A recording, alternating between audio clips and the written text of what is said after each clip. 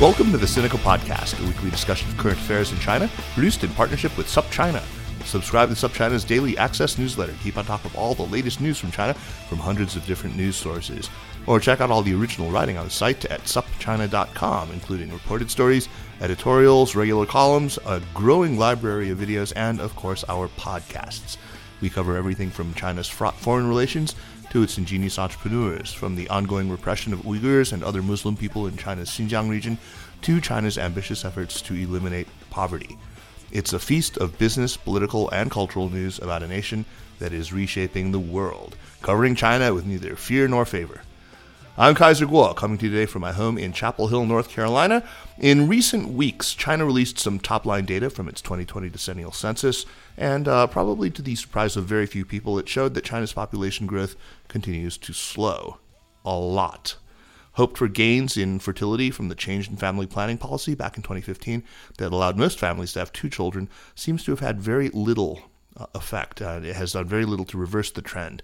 Not long afterward, China finally formalized what many had speculated would be next, a further loosening with a push for young people to have more children. This 3-child policy, however, seems to have been received in China with a collective Bronx cheer. Not surprisingly, we've seen a lot of commentary again on China's demographic destiny. So with me here today, actually in person for the first time in almost 16 months, a very special episode, is Cai Yong, who is associate professor in the Department of Sociology right here at the University of North Carolina at Chapel Hill. Dr. Cai is one of the most widely cited specialists in China's social demography, and it's an honor to have him here on the show. Cai Yong, welcome to Sinica and welcome to my house. It's such an honor and such a, I don't know how to describe it. It's such a revealing experience, just like...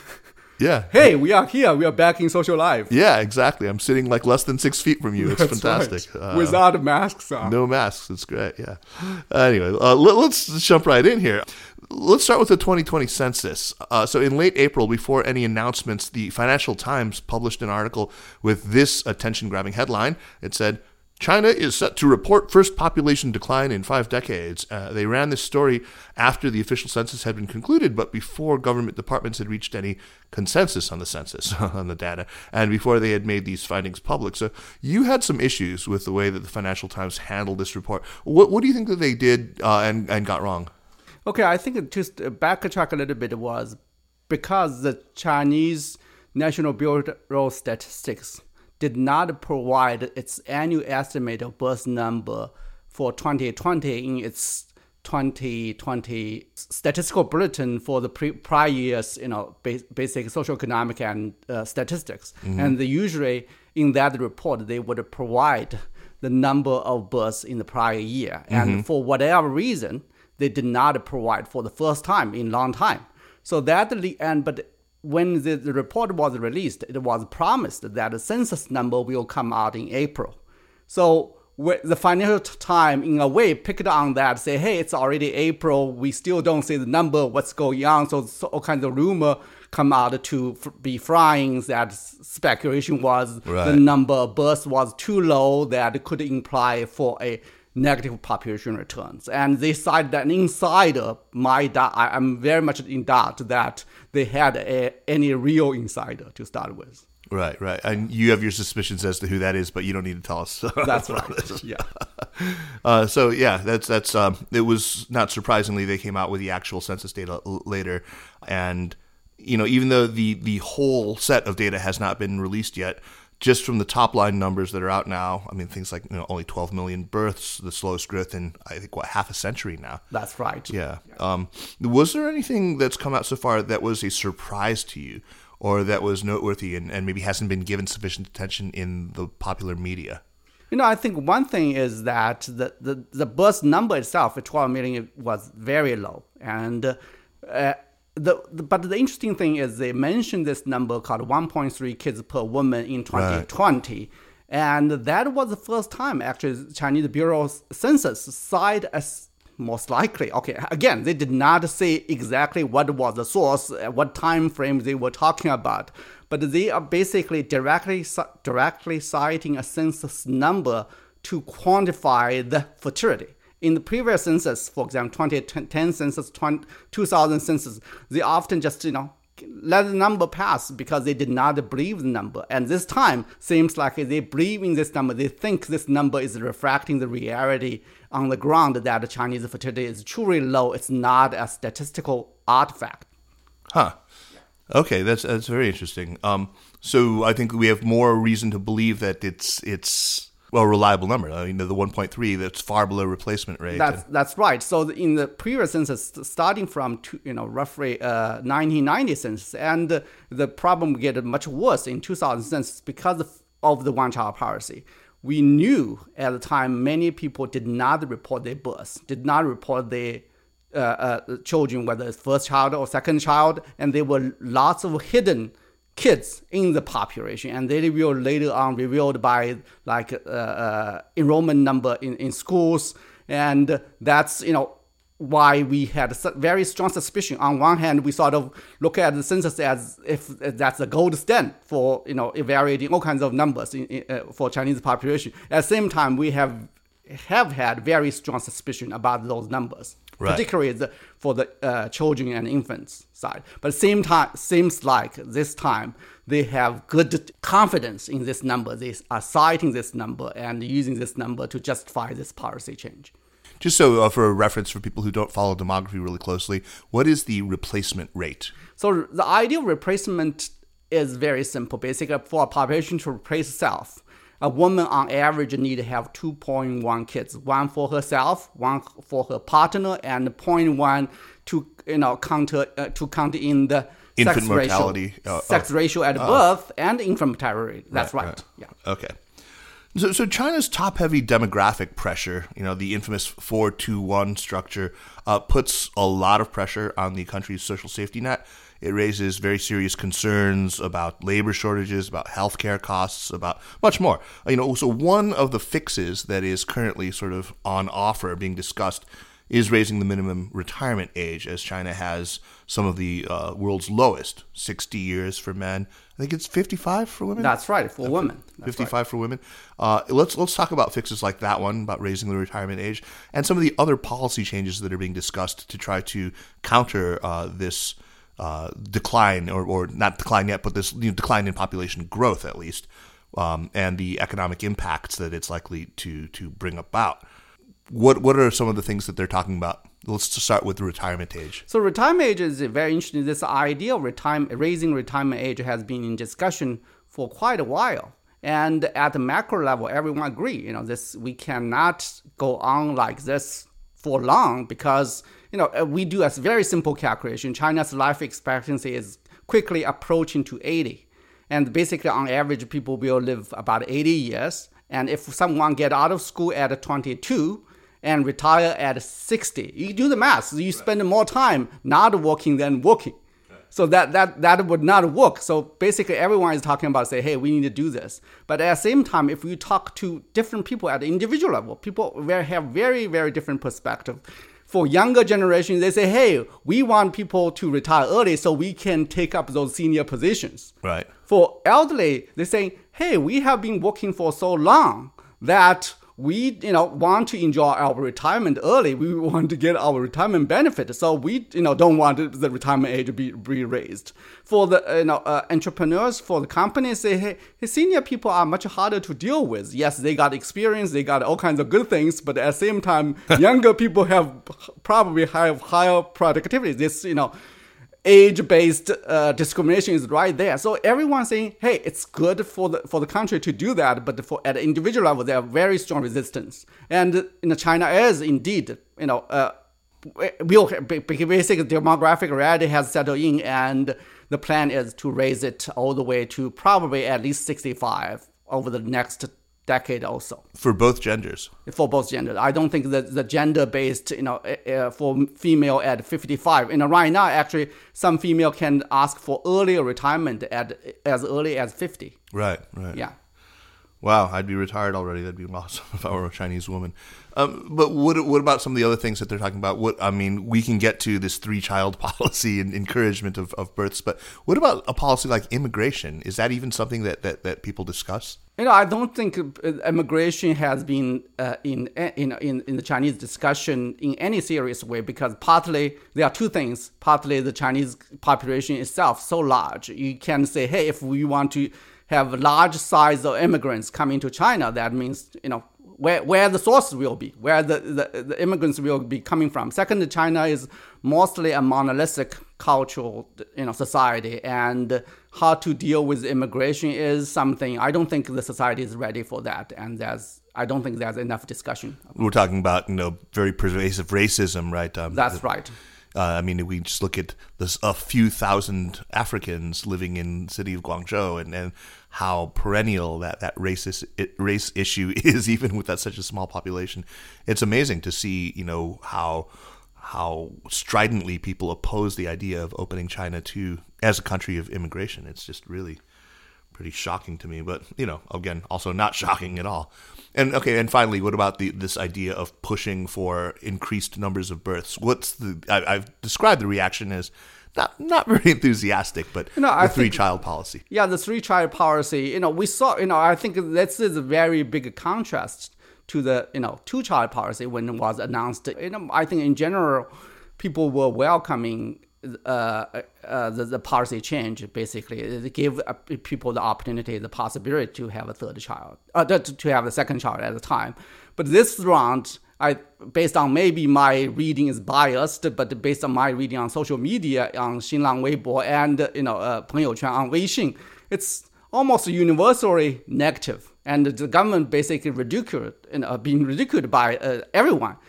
And I think that the reason was probably quite simple, is that people did not view this as a freedom bestowed on them. Right. And it's more a demand. Basically, the government is saying, hey, we want you to have 3 kids, and the burden is on younger generation to deliver. And clearly, that's not going to happen. The timing of it was terrible. It was obviously a reaction to the census news. Or it seemed that way to a lot of people, and yeah, I can totally understand why. So, you recently wrote an op-ed in the New York Times, published, actually it was just yesterday, we're recording today on June 9th, with your co-author Wang Feng from the UC Irvine, from the University of California in Irvine. You wrote about this 3-child policy announcement, and in the piece, you write basically that the CCP had to expect this kind of a negative reaction from the Chinese public about the announcement. There was a lot of, ridicule, a lot of jokes on social media, even a lot of quite, angry reactions and real frustration.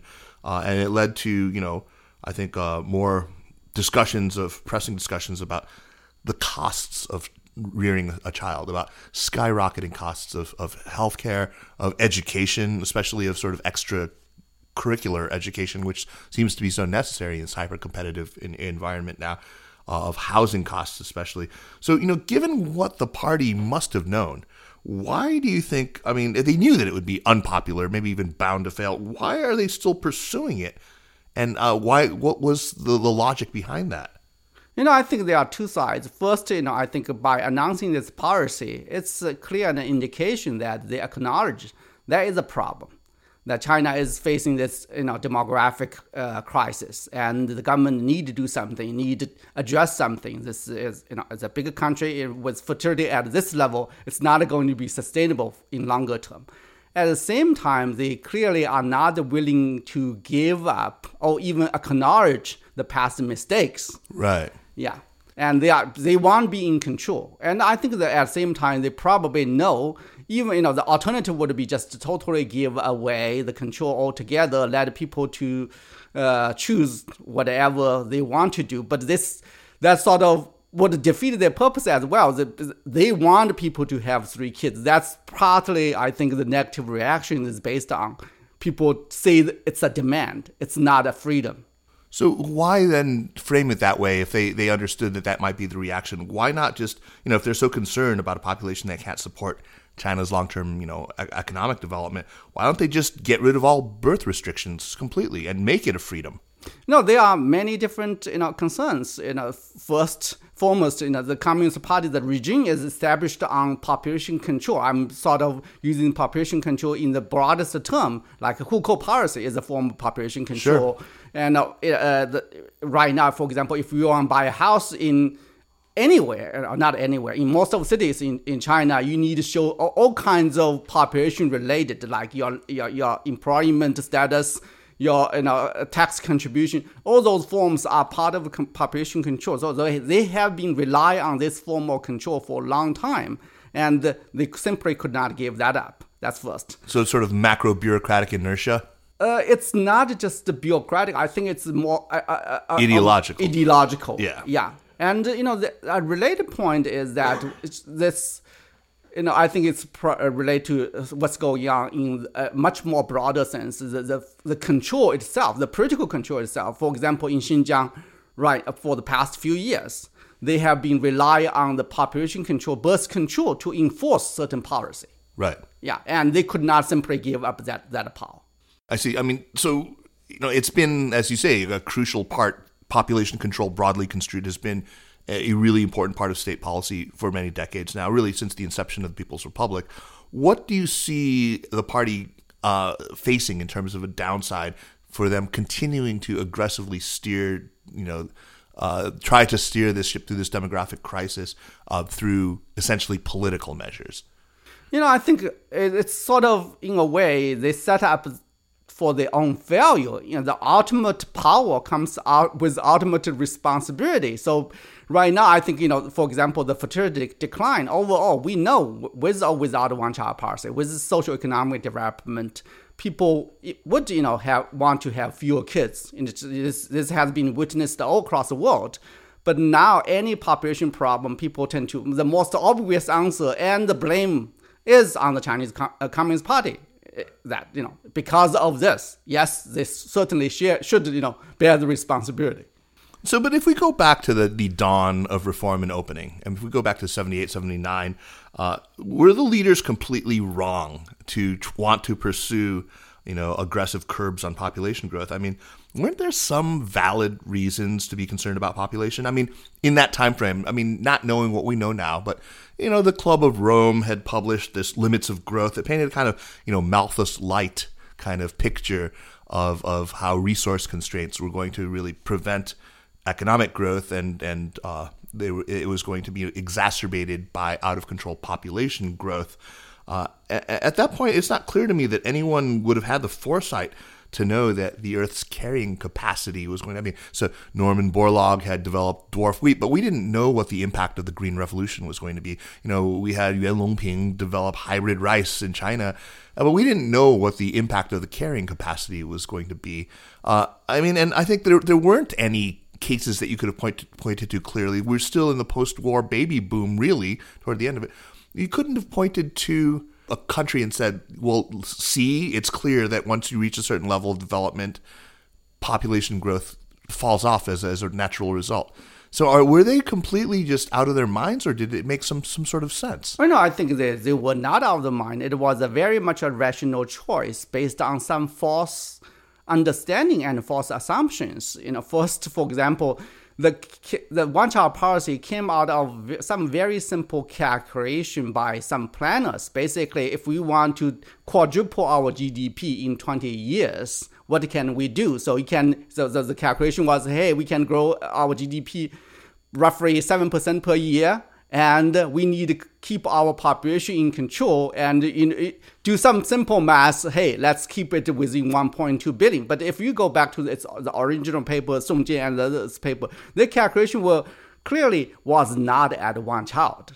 Right. The one child was a convenient choice at the time, and actually we can also track a little bit further back into 1977, 78, when the economic planners were doing it, doing the calculation. That's first. Second is the relationship between economic development and population is much more complicated than a simple determinism. Sure. And third, I think we, right now, yes, of course, we know that. In hindsight, it's much easier to say that, us, we have enough food, enough, almost everything for everyone, and China's economic did, fly out on the economic liberalization. So that is true, but, at the same time, going back 40 some years, they knew even with the one-child policy, the population would still be growing. And even with the one-child policy, that the one-child policy would bring all kinds of negative problems back. And so I think to their credit, we should give them, the leaders, the credit. They certainly were not a bunch of hypocrites. They enforced the policy from themselves to start with, from their own family to start with. Yes, they certainly deserve certain credit. But at the same time, they had the opportunity to rectify, to correct this policy along the way, to at least modify, to make it easier, to change the policy according to, for example, by 1990, food supply certainly was no longer a problem anymore. Right. They did not have to wait so long. And, the recent change, again, the three-child policy, it's senseless why they keep doing it. Yeah. I'm curious what you think of this sort of techno-optimist position when it comes to China and its population, that advances in technology, AI, advanced robotics would make up for the declining workforce, that it would actually help reduce the negative impact of unemployment while actually boosting productivity per employed person, that China was destined in any case to move away from labor intensive more toward more capital intensive growth. So, hey, look, we back then in the 70s, we didn't know what the impact of the Green Revolution or the third agricultural revolution was going to be. But we are looking at, we're already the tide of this new fourth industrial revolution is lapping our shores. We're seeing it and it's happening. And shouldn't we have some faith?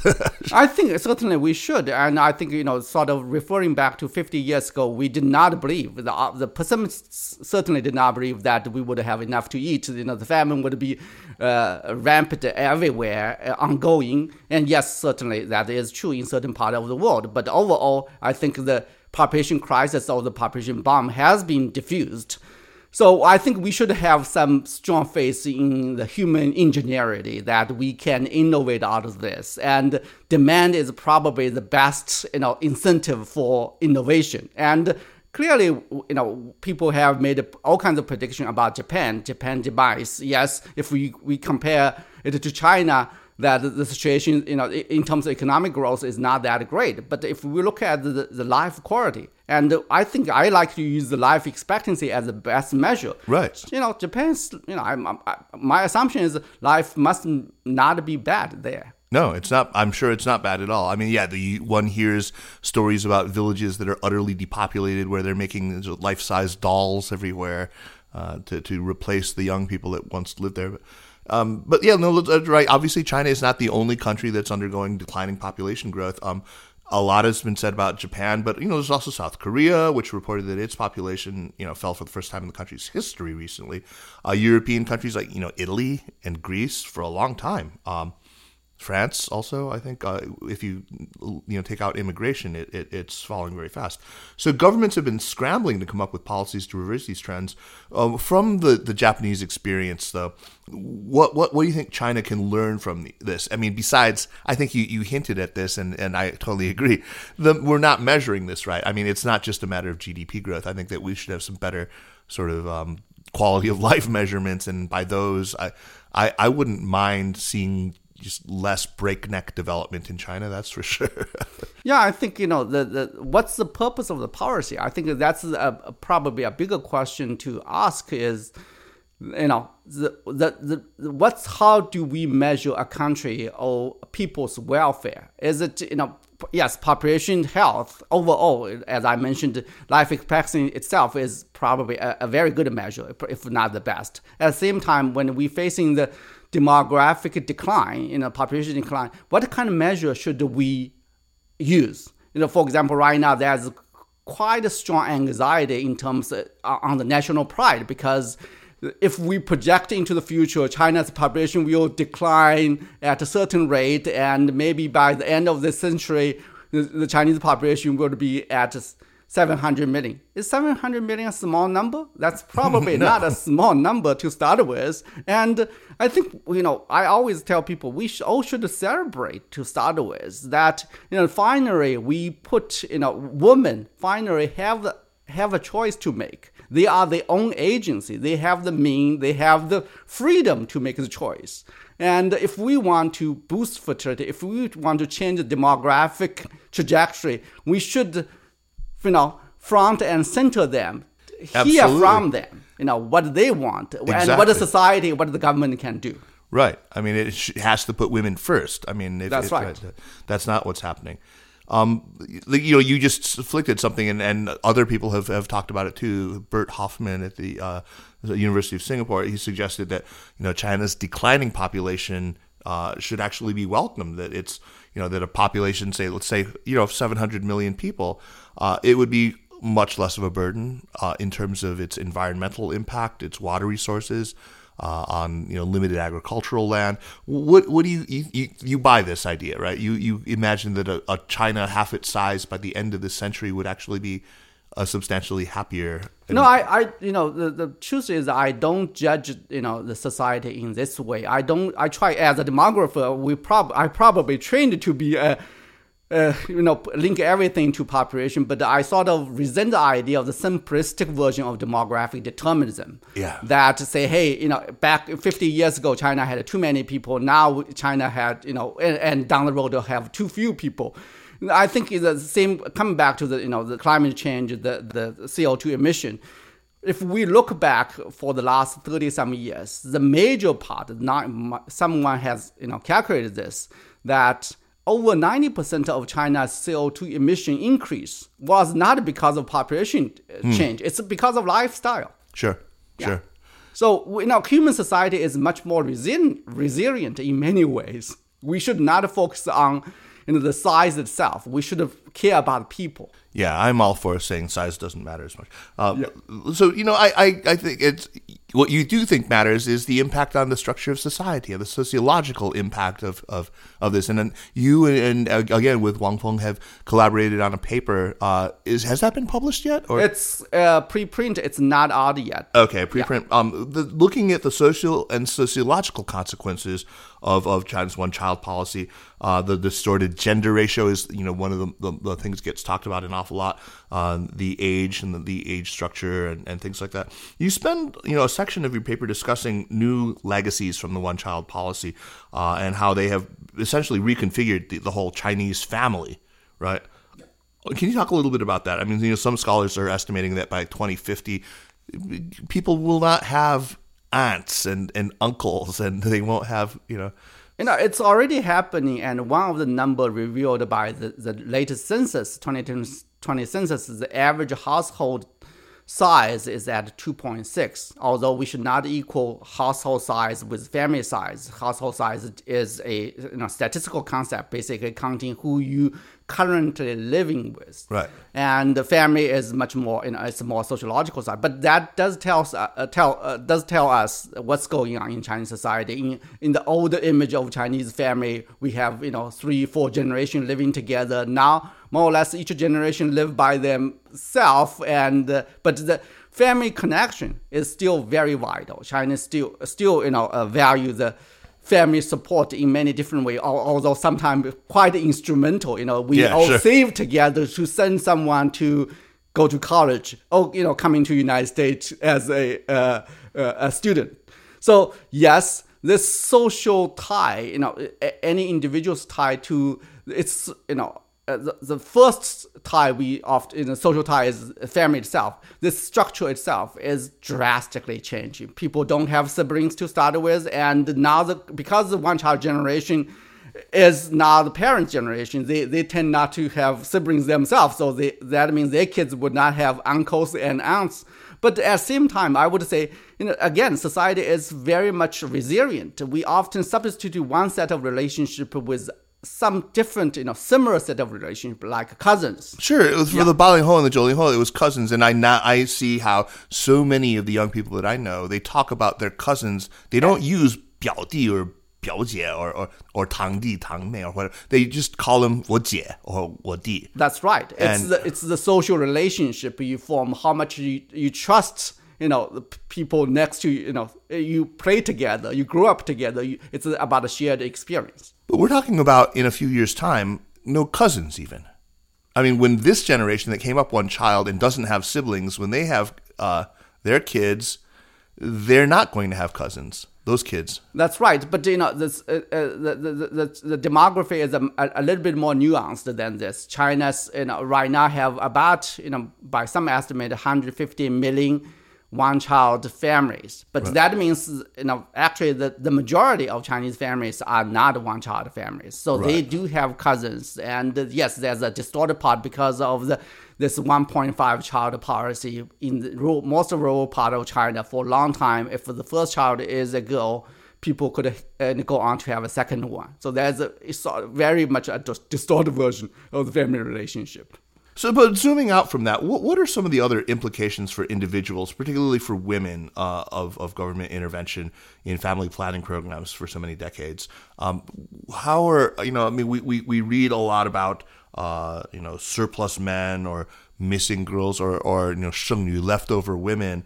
Can you talk a little bit about how the public discourse around gender imbalance has changed in Chinese thinking? So by some estimate, a big number is there are right now about 30 million extra men, spread out about 30, 40 years, because of this mostly because of sex-selective abortion. Right. And that means, by simple math, that this group of people, if we try to marry off, every man with every woman, we will be left with roughly about 30 million. But the problem is more structural than the number itself. There are a couple of things ongoing. First, that Chinese marriage is still sort of so-called hypergamy pattern. Basically, women tend to marry someone up, older, senior, have better socioeconomic status, higher education. And because of the population size is shrinking, that means there will be fewer women 2 or 3 years younger than the current generation of men. So that put a huge structural pressure on the male side. The second part is also mostly socioeconomical. Hypergamy itself have very strong socioeconomic tone. You need to have an apartment. You have the dowry, not dowry, the 彩礼, bride price. Yeah, that's right.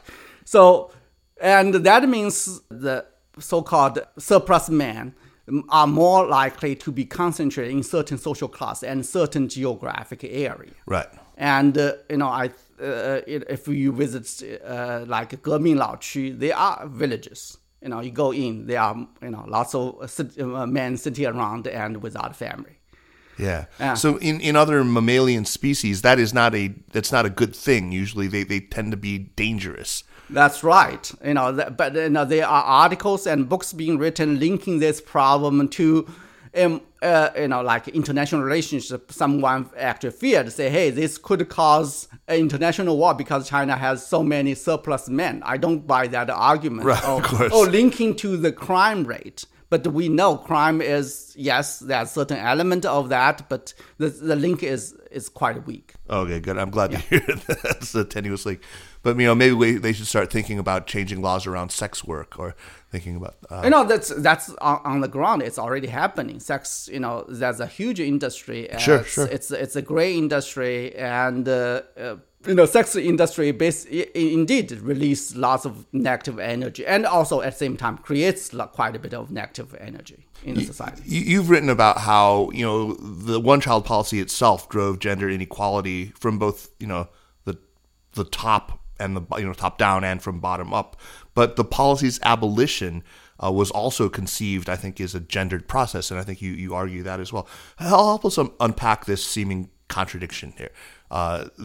Imposing this was obviously gendered, but also lifting it seems to have been too, maybe placing an undue burden on women.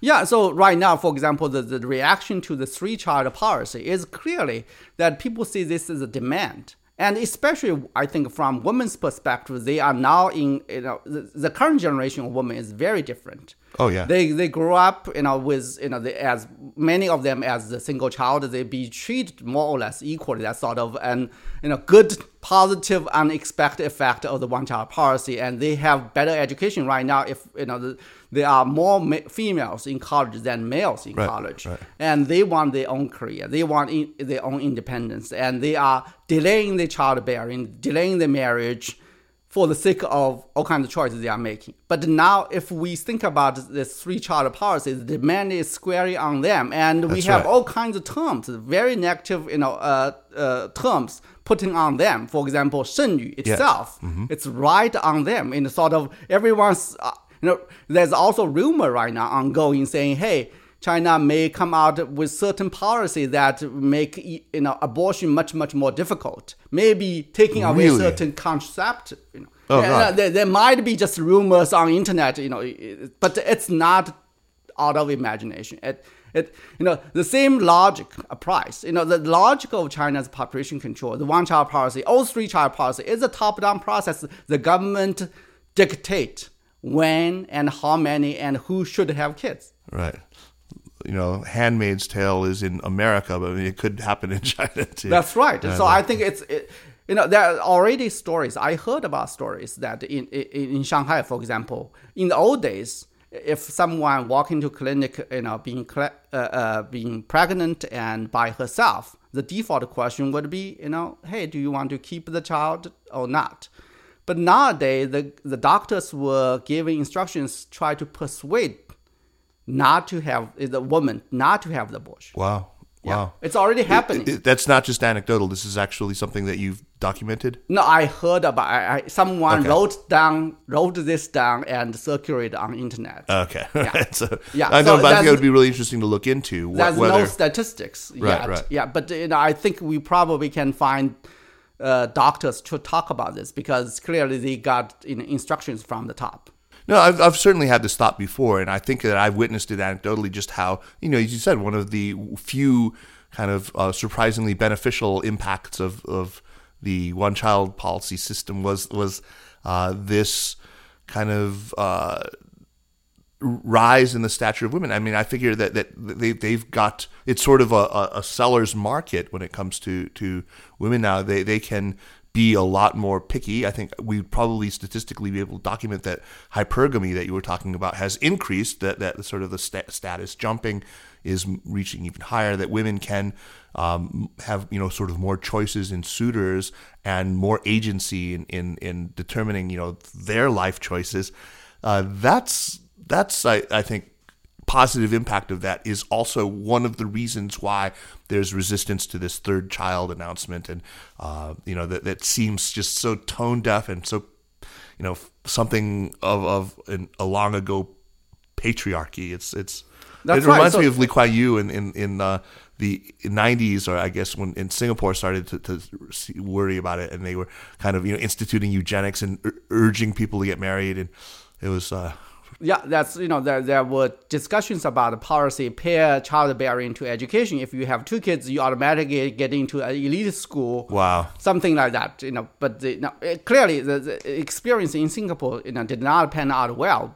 Clearly, in modern society, you no longer can basically put women as, childbearing slaves. So just the paper that you wrote was just really interesting. You offer a new way of thinking for, I think, academics and scientists to consider demographic studies. And you alluded this before. You don't like to see people just treated as mere statistics or mere numbers, especially when it comes to things like these social engineering projects, like the one-child policy. You write, I'm going to quote here, by treating people as only numbers and by relying on simplistic numerical exercises to inform policymaking and evaluation, demographic research has left the society out of population studies. I think it's a great idea, and I want to give you a chance to unpack that a little more before we wrap up. Tell us about what the alternative path that you offer is. What does a more socially inclusive approach to population studies look like? I think, this was partly a reaction to the government's approach. That in the late 2000-ish, 2008, 2009, and government keep boosting, say, hey, was working. The one-child policy was necessary to to be there, and it was working very well. It was one main reason behind China's economic miracle. Talking about demographic dividend, and they keep using the number of that the one-child policy reduced China's population by 400 million. And that number is so widely cited, even the reputable journals like Economist and some other Chinese government also use that as an argument to in the Copenhagen meeting say, hey, we have done our part. Right. This is our contribution to the world's fight against climate change, and we have done our part. And someone actually wrote an op-ed in the financial. Not a Financial Times, a Canadian newspaper, but the title was the entire world should adopt the China's one-child policy. So the idea was basically say, hey, it's all about number. And I think the same thinking is still there when we talk about, we just talking about this, that China's population will dwindle down to 700 million, and that is linked to national glory. So the question we ask is, where is the people? We have, the reason the society functions, we want to live this world, is that we are all people. We care about each and everyone's well-being and freedom. And so that's where the center should be. And that's, I think, look back, the reason China's one-child policy failed was it did not treat people with dignity, with respect, and why China's economic reform succeeded was it gave the agency, gave the freedom to its people. Hey, we trust you, you can make good choice. Yeah. I get it. That's fantastic. I wonder always though, we think about population decline once we've achieved a level of development. But the argument that I hear sometimes from people who will still defend the one-child policy is that China wouldn't have achieved its economic development had it not curbed population growth. That it would have proved such a hindrance to development that we wouldn't have seen the rates of growth that we saw in the 90s and the 2000s.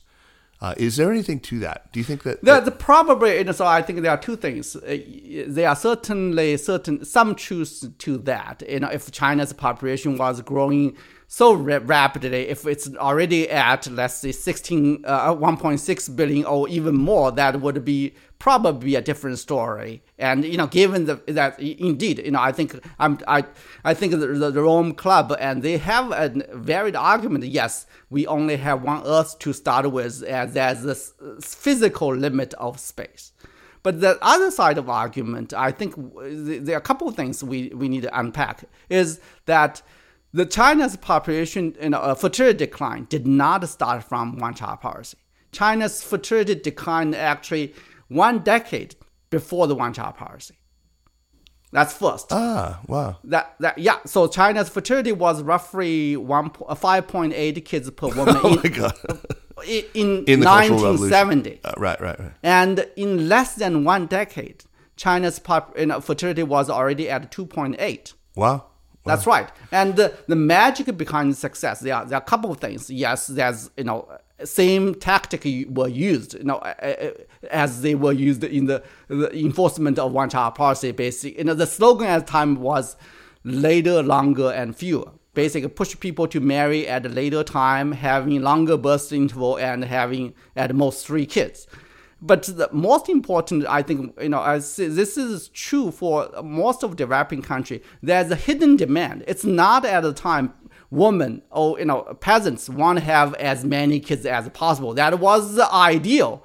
But people were very rational. People want, control their fertility in certain way, and the government at the time provided the means to control their fertility. So there are two sides. One is the push, one is the pull, that people want to control their fertility, and the government at the same time pushed all kinds of measures to them. That worked like a miracle. That in less than 1 decade, fertility cut more than 50%. Yeah, I did not know that. I hadn't known that it had dropped so radically just in the course of the decade. That's right. And the other truth is that within the first decade of the one-child policy, Chinese fertility did not drop. It only swinged around about 2.5. Basically, the government policy, the enforcement come in waves. that sometimes they tied up a policy, but the resistance was so strong, they have to, retreat, and then they tied again. So for the entire 1980s, that fertility was, swing around 2.5 kids. So it's always been more tightly enforced, though, in the urban areas, and That's right. in especially the higher tier cities.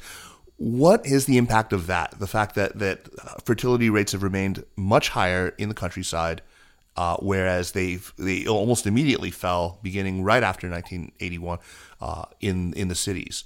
What's the impact, the sociological impact of that? So, I think that this is tied back to the old Chinese system, the socialist system. The country, there was not just one China. There were two, segment of Chinese society. One is the urban part, one is the rural part. The urban part was protected. The reason the fertility could, drop so quickly was because the government had a much better control of that part of population, and in exchange for the provision of all kinds of social benefit, and for the countryside, because the government did not have to provide them, or could not afford to provide them all kinds of benefit, they had to open losing the policy.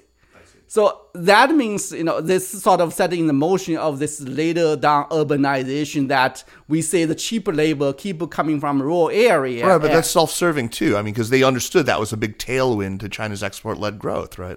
No, I don't think that even Zhao Ziyang, envisioned the export-oriented development, did not envision China could develop so quickly. And remember, the discussion in the early 1990s was like, we're afraid of rural to urban migration. Right. They try to regulate and try to tamp it down. But by the late 1990s, it was seen as an absolute blessing, though. They understood that was what was driving the engine. That's right. But, there's a very strong policy contradiction. If you say that's the country's future, you should provide them the basic protection. For example, give them access to education. Right. No, that's not happening. Right. They still sort of manage China in sort of very much a two-tiered system. Well, Taiyong, it's what a wonderful treat to have our first in-person interview to be able to do this. It was so long. It was 2 years ago that we sat down and had lunch in that Sichuan restaurant here in town. Yeah, I can't believe how fast time goes. Lots more to talk about the next time that we have you on the show. Meanwhile, let us move on to recommendations. Before we do that, I do want to remind listeners that the Sinica podcast is powered by SupChina. And if you like what we're doing with Sinica, with China Stories, with the China in Africa podcast, with New Voices, with Strangers in China, and all the other shows in the network, the best way to show your appreciation, because these things do cost money after all, is to become a subscriber to SupChina Access. Not only do you get our daily newsletter, but you also get discounted admission to events. Yes, events, and we are going to be having those again before too long, so watch this space, including free admission to live podcasts, which we will also be bringing back, and also the secret RSS feed to be able to listen to Sinica on Monday afternoons U.S. time rather than waiting until Thursday like the rest of the chumps. So sign in, show your support for what we're doing. Let's go on to recommendations. Taiyong, what do you have for us? I have a recommendation for a not so new book, but it's not old as well. The reason I pick up this book, it's a book by NPR reporter. His name is Scott Tang, and the book is A Village with My Name. The reason I picked up this book was, I knew it was there, but because of the one-child policy, and he had a series of podcasting and reporting on the one-child policy. So I said, it's time for me to read this book. And it's refreshing in many ways, not just the one-child policy. Now I see the world is sort of, again, divided again. His family history is so interesting. Basically, at the time of transition, of change, his ancestors, his great-grandpa, went out of country and they scattered around the world. And now I see the world sort of, again, being divided again. I sort of anticipate maybe, 30 years from now, my son might ask me the same question. Hey, can you bring back to our old village? The world is sort of twisted in a very strange way. That book is great. I interviewed Scott about that book for Sinica. Scott is a longtime radio reporter, so he's got a terrific voice, and he's really fun to talk to. He speaks very well. The book, what's interesting is the collaborationists in his past, the sort of embarrassing Japanese collaborationist past. Actually, he had one Japanese ancestor. That's right. Really, really fascinating. He's on the other side of his family, not the collaborationist side. And it's a fascinating book, and Scott's just a terrific guy. Hopefully he's still listening to the show. So, hey, Scott, get in touch, man. Miss you. Great recommendation, though. I love that book. I haven't revisited it in a while, but I'm going to recommend two things. One is a television show. It's called The Kaminsky Method, starring Michael Douglas. It's on Netflix. The first two seasons also stars Alan Arkin, and also Kathleen Turner is on quite a few of them. And you'll remember back in the 1980s, Michael Douglas and Kathleen Turner starred in some movies together, Romancing the Stone and some other stuff. But so I was skeptical at first, but it turns out to be actually just like the right amount of earnest. It's not just, cringy and embarrassing. It kind of takes place in a similar universe, a milieu to Curb Your Enthusiasm, old Jewish guy in Hollywood, Hollywood agents and acting coaches, and it's got elements of Barry in it too, which is another great show on HBO. The Kaminsky Method, though, it lets you kind of root for the protagonist without embarrassment, and it's not gonna make you just sort of uncomfortable the way that some of these other comedies do. But it's got a gooey middle, and that's something I love about it.